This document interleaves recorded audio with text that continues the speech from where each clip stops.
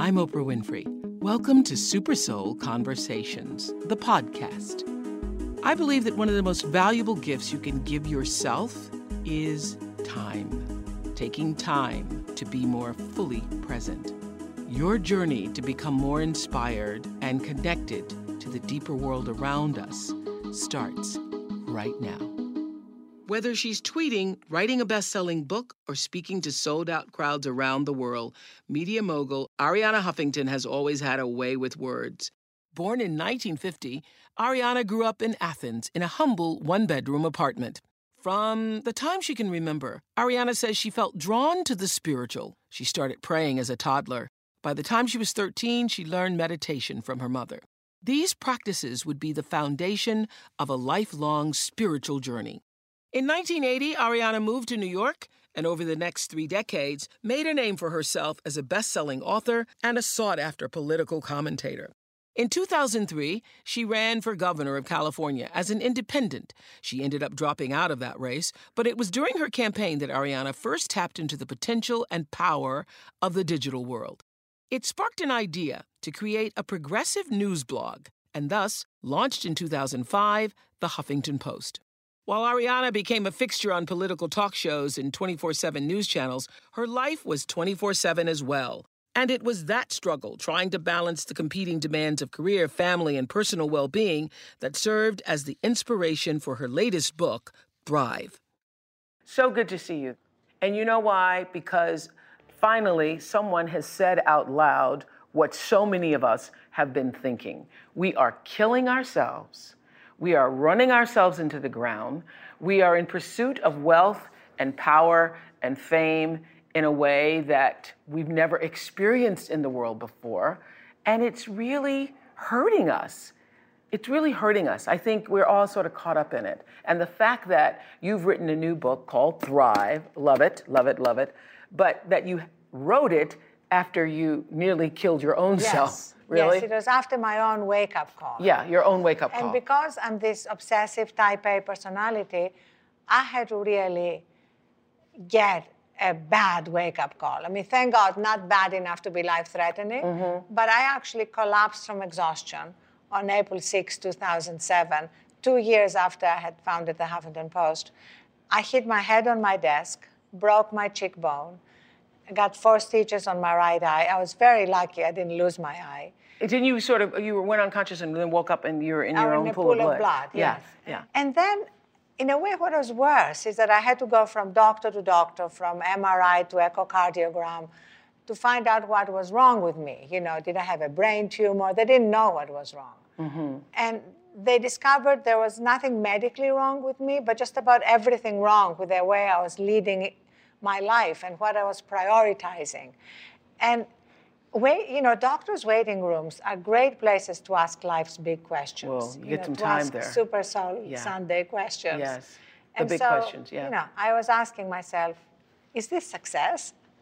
You know, by conventional definitions of success, I was successful. Right. By any sane definition of success, if you're lying in your own pool of blood on your office floor, you're not successful. Because you are so exhausted. Because you're so exhausted that you collapse. Unbelievable. Because you feel that happening. And you know, one of the things I was thinking as I was reading the book Thrive and sharing it with other friends who are not as successful as you or as I, and they were saying, well, easy for you and Arianna to talk about, you know, not pushing yourself so hard after you've already pushed yourself so hard and gotten to be successful. But what we're going to talk about is that there are really simpler things that you can do to slow it down, just to slow it down. And actually, the most important thing I want people to get is that there is no trade-off. Yeah. Like, I have looked back at my life. Yeah. The biggest mistakes I made were when I was exhausted, when I was overreactive, when I missed an opportunity, or when I missed a red flag. There's a wonderful quote on page 118 that really exemplifies, I think, what I've said many times on the show, that no experience really goes wasted, from Marcus Aurelius. That true understanding is to see the events of life in this way. I love this so much. You are here for my benefit, though rumor paints you otherwise. And everything is turned to one's advantage when he greets a situation like this, you are the very thing I was looking for. Truly, whatever arises in life is the right material to bring about your growth and the growth of those around you. Everything contains some special purpose and a hidden blessing. What then could be strange or arduous when all of life is here to greet you like an old and faithful friend? That is so beautiful. I love that. And Marcus Aurelius was the emperor of Rome. Yes. And you see, a man who also recognized that life is shaped from the inside out. And that was what he tried to communicate. And you had to literally get knocked on the head to get that. To get it, yes. I was not as smart as Marcus Aurelius. But you were carrying this quote around before, were you not? Yes, well, that's the other thing. Yeah. That intellectually, Yeah, me too. I had acknowledged and accepted a lot of things before I had really implemented them in my life. Mm-hmm. That's why I wanted the book to be full of practical little steps, because I don't want people to say, oh, I agree with you. Yeah. I want people to take these tiny little steps, And really, live it. really easy, and live it. And start to live it. Yes. In her best-selling book, Thrive, Arianna Huffington says, we must redefine success beyond the two factors of money and power and include something she calls the third metric. Arianna says the people who are truly thriving in their lives are the ones who make room for what she calls the four pillars: well-being, wisdom, wonder, and giving. Now, it's interesting, in Thrive, you talk about when you were setting up Huffington Post, you were working 18-hour days, 7 days a week. Now you just shared with us that if you had thought more about yourself and not allowed yourself to be as stressful, that you could have accomplished the same thing. How could you have done it differently, do you think? Oh, absolutely.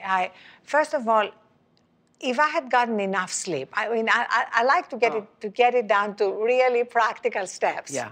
For me, what they call the keystone habit, the big habit that I changed that made everything else easier to change, was sleep. Was sleep. I went from 4 to 5 hours sleep to 7 to 8 hours sleep. Now, how did you do that? I just prioritized it. When you collapse and lie in your own pool of blood, it really grabs your attention. Mm-hmm. And I said, this is my priority. So that changed everything. I would wake up recharged. Mm-hmm. I would wake up, ready to face whatever life brought me.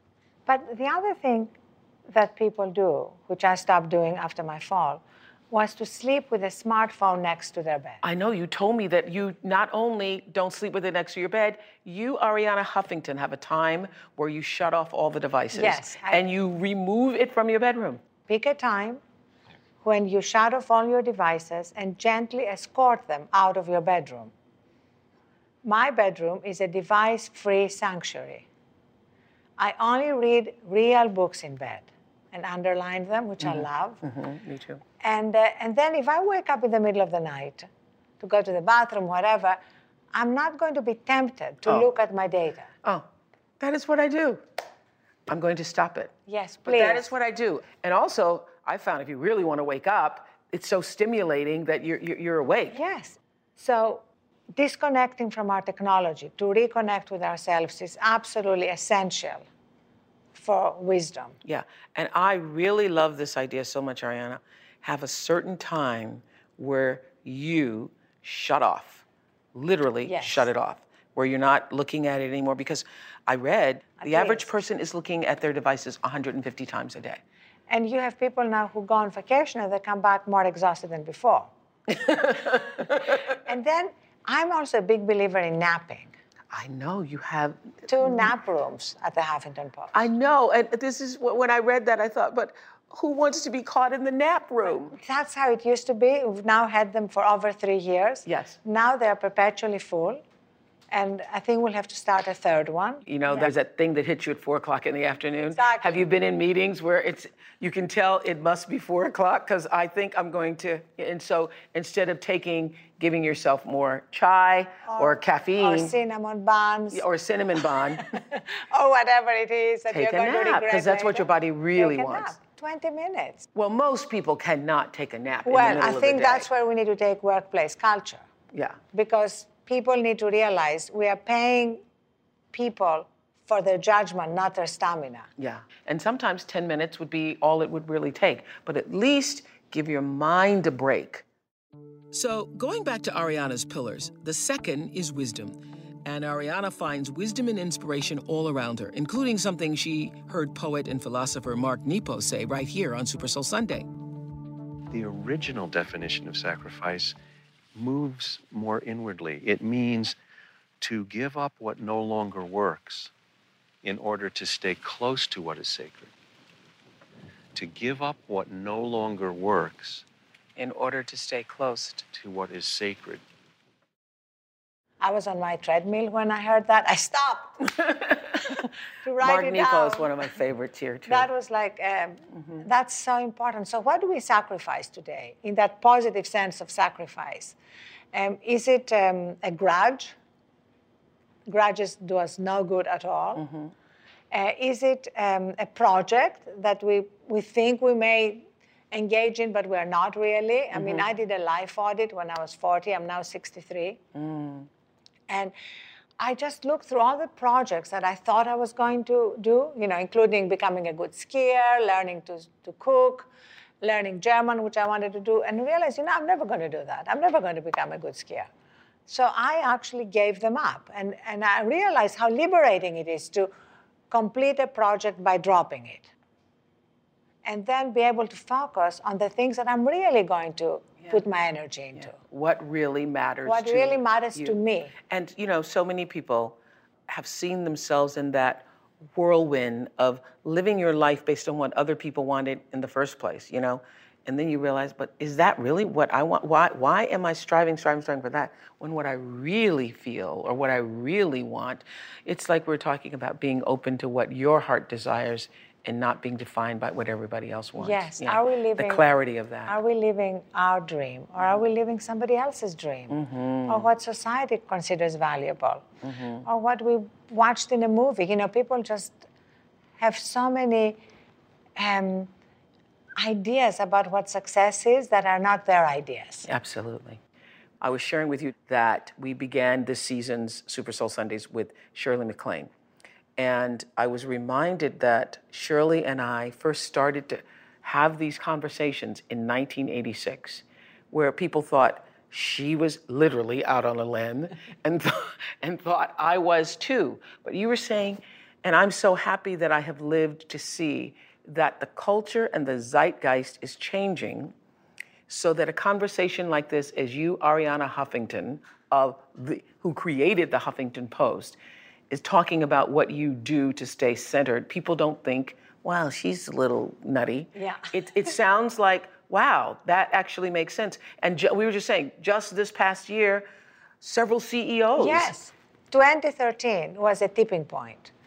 We had multiple CEOs coming out, not as being gay, but as being long-time meditators. I know. Mark Benioff, the CEO of Salesforce, he just came out saying, I've been meditating for 25 years. Hey, why didn't you tell us the previous 24 years? Yeah.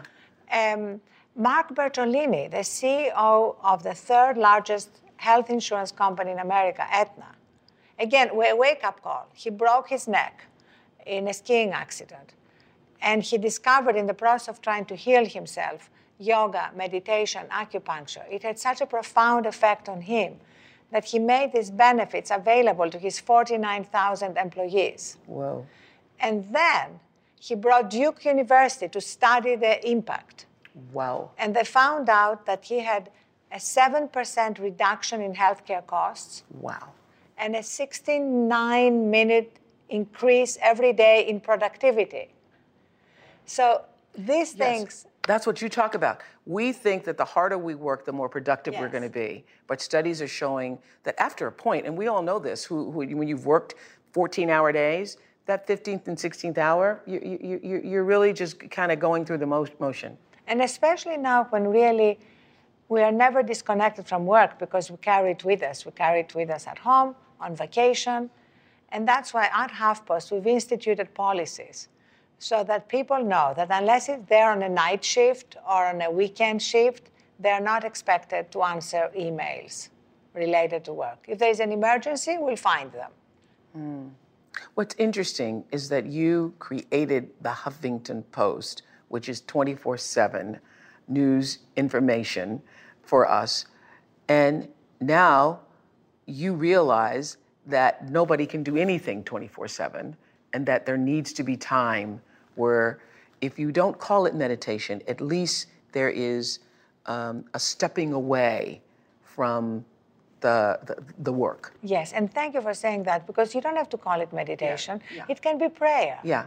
It can be I call it just being still. Can you give yourself 5 minutes of stillness? And it's also sort of reconnecting with that place inside us. Yes. That is, for me, for many years, was like a deserted garden that I started weeding and tending to. Mm-hmm. And when we reconnect to that place of wisdom and strength and understanding, everything becomes easier. Yeah. And it's there. It's like as close as our next breath. Arianna Huffington credits one woman as her biggest influence and greatest spiritual teacher, her mother, Ellie. During Arianna's childhood in Greece, the family often struggled financially, and it was Ellie who sacrificed her own needs to provide an enriched upbringing for her 2 daughters. After Arianna's parents' divorce in 1967, Ellie borrowed money and even sold her belongings to relocate her girls to England in pursuit of a better life. Arianna says her mother was the ultimate example of how to live the 3rd metric. She was a magical improviser whose life was filled with wonder. So your mother was her own, spiritual teacher, carrying the message through her life and her art, really. Yes, she was my ultimate spiritual teacher. Mm-hmm. My mother used to constantly say to me, don't miss the moment.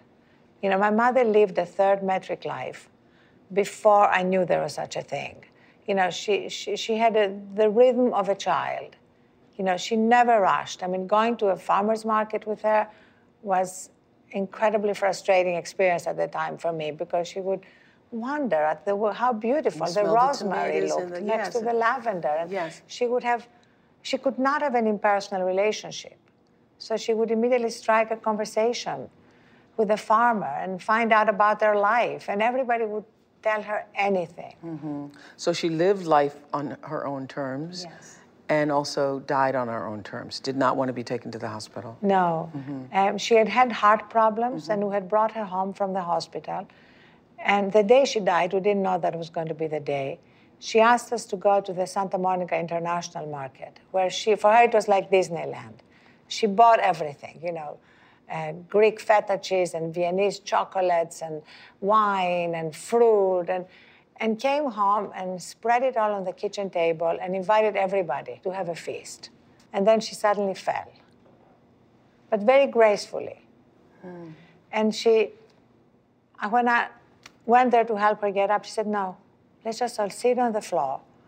She asked us to bring a bottle of red wine. Really?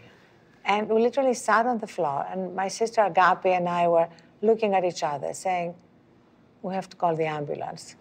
And my mother looked at me and said to me, do not call the ambulance. But she said it with such authority that I knew I could not. Mm. And after an hour, her heart just dropped and she died. And later, Deborah, our housekeeper who had been with us for 13 years, told me that my mother knew this was her moment, and she had told Deborah not to tell us because that's how she wanted to die. Oh, my goodness. And I feel that we don't really talk about death. Yes. And I feel we can integrate it in our lives, not in a morbid way, but because it gives meaning to everything else. I so believe this, Arianna. I believe that all death is to remind us of our own lives and how we're living it. And something that you talk about in Thrive, about what does success mean, that climbing the ladder, and what will it mean when you get to what you think is the top? Yes. What's going to really matter? But that all death, that's what it's always constantly trying to do, is to force you to look at it, look at it, look at it. And I had this realization recently at a friend's memorial when I was listening to the eulogy. Mm-hmm. And it suddenly struck me, and I write about that in Thrive, that a eulogy has nothing to do with our resume. Nothing. You've never heard, You know, George was amazing. He increased market share by 1/3. Or Mary made SVP, Senior Vice President, at 45. A eulogy is always about the things that really matter, you know, how we made people feel, Right. what makes us laugh, you know, small kindnesses, lifelong passion. So wouldn't it be great if we can spend more of our lives kind of giving some things for our eulogizers to work off? Yes, which is interesting. You know, we were talking about Maya Angelou during the break, and, you know, one of Maya's wonderful quotes is about people may not remember what you did or what you said, but they always remember how you made them feel. Yeah. You talk about the gifts that your mother gave you. What are the gifts you most want to give your daughters as we sit here on Mother's Day? So I most want to give them what my mother gave me, which was a combination of unconditional loving and the knowing that they can go for their dreams and that they shouldn't worry if they fail. That failure is part of the journey to success. My mother used to say, failure is not the opposite of success. It's a stepping stone to success. Ooh, that's so good to remember. And you know, when I was going through the, quote, struggle of own, I remembered that I'd given a speech at Wellesley when Stedman's daughter was graduating in 1997. I went back and pulled out that speech to remind myself of what I'd said, because I'd said, you know, there's no such thing as failure. And it's one thing to write about it and to intellectualize about it, but when you're in the throes of what everybody else perceives as failure, there's no such thing as failure. I said, it's just God trying to move you in a new direction. I love that. And it is it not? Absolutely. But it also, knowing that allows us to take decisions which otherwise we wouldn't take. Yes. So what is the best advice you've given your daughters, and what is the greatest lesson they've taught you? The greatest lesson they taught me was to be fully present. That was a hard one for me, because I remember times when I would be with them. I never missed an important milestone or school production or whatever, but so often my mind wasn't there. My mind would be processing my to-do list, worrying about all the things I wasn't getting done. My mother, the last time she got angry with me before she died, it was when she saw me multitasking. She saw me opening my mail and talking to my children at the same time. And she looked at me, and if you think I have a strong accent, you should have heard hers. And she said, I abhor multitasking. And now modern... She says to you, yes, Arianna Huffington. I abhor multitasking. She said, anything that matters requires your full attention, 100% there. And now modern science has backed her up. Absolutely. Multitasking does not exist. It's called task switching, and it's the most stressful thing you can do. You know, that was one of the transformational things I did in my life. I realized that I have never really put my makeup on or taken my makeup off or packed or done anything without being on the phone talking to my office. And suddenly, I stopped doing that. So your daughters taught you to be present? Yes, absolutely. Because really, they did not allow me not to be present. They would call me on it. And my mother would call me on it. So I was getting it from both sides. So having your new definition of success, this third metric that you speak so eloquently about in Thrive, eloquently and also down to earth. I think it's a book that everybody should have because it's so accessible. It's so accessible. So thank you for doing that.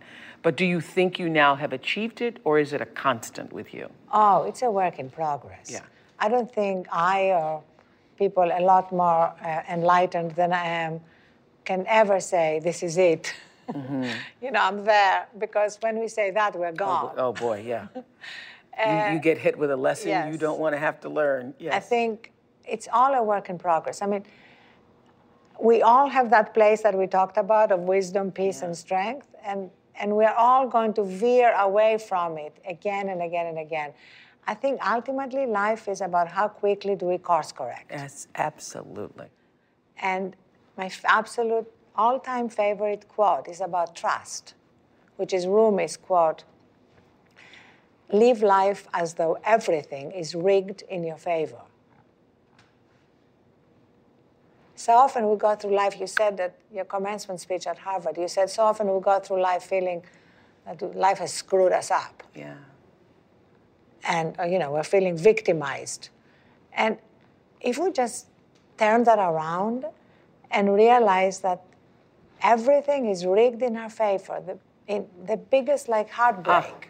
Even as you say that, I just think, wow, that's a wonderful realization for so many people listening to us, because I think, I've often said that you become what you believe, and the most fundamental belief that is necessary to be successful, and by successful I mean happy, fulfilled, not just money, is to believe and know that the universe, all that is God, whether you call it God or not, all the energy that defines what the world is in your favor, that it's for you and not against you. Yes. Because if you believe it's against you, then you see everything as being against you.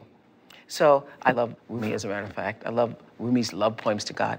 And the idea, I don't remember that quote, but that's going to be one that I keep. Believe that everything is rigged in your favor. Rigged in your favor. Rigged in your favor. Wow, that puts you so ahead of the game. I know. Boy, that's a super soul moment. Thank you. That's fantastic. Let's go to the big questions. Yes. What is the soul? The soul is who I am. The soul is who you are. And it is one breath away. The body is what allows us to have all these experiences.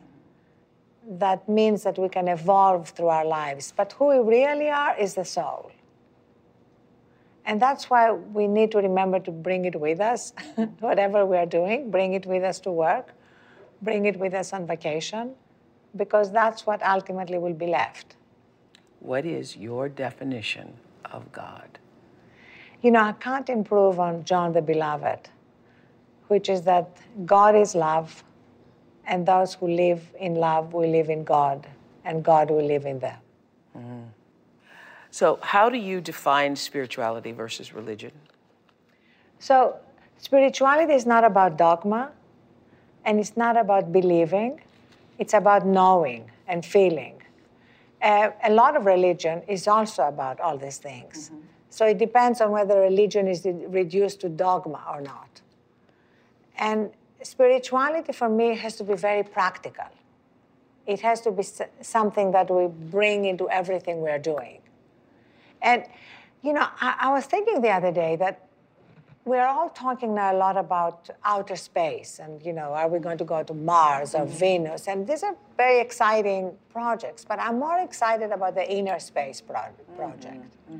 Exploring inner space is, to me, the most exciting adventure. I feel that too. Well, you're doing it. You're the ultimate inner space explorer. Well, thank you.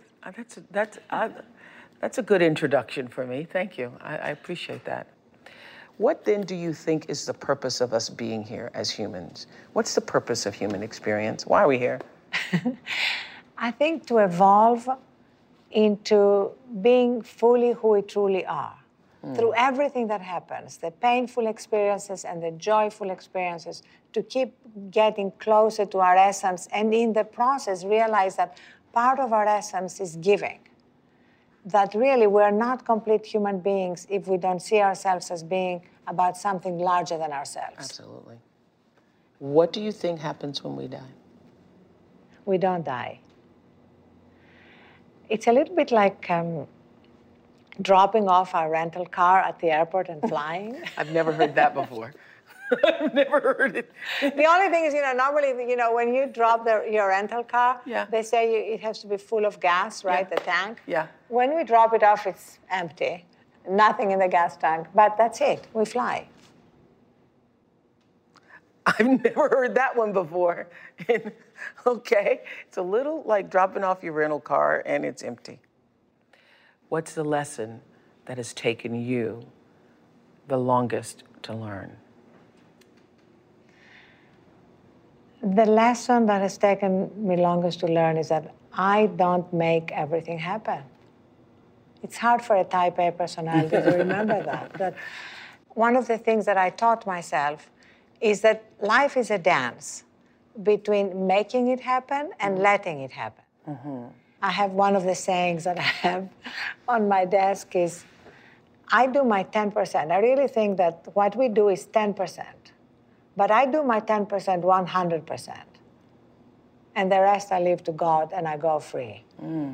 It's like we can't be attached to the result because it's not entirely up to us. No, it isn't. Whatever it is. Yeah, I call that surrender. That's surrender, exactly. Thank you.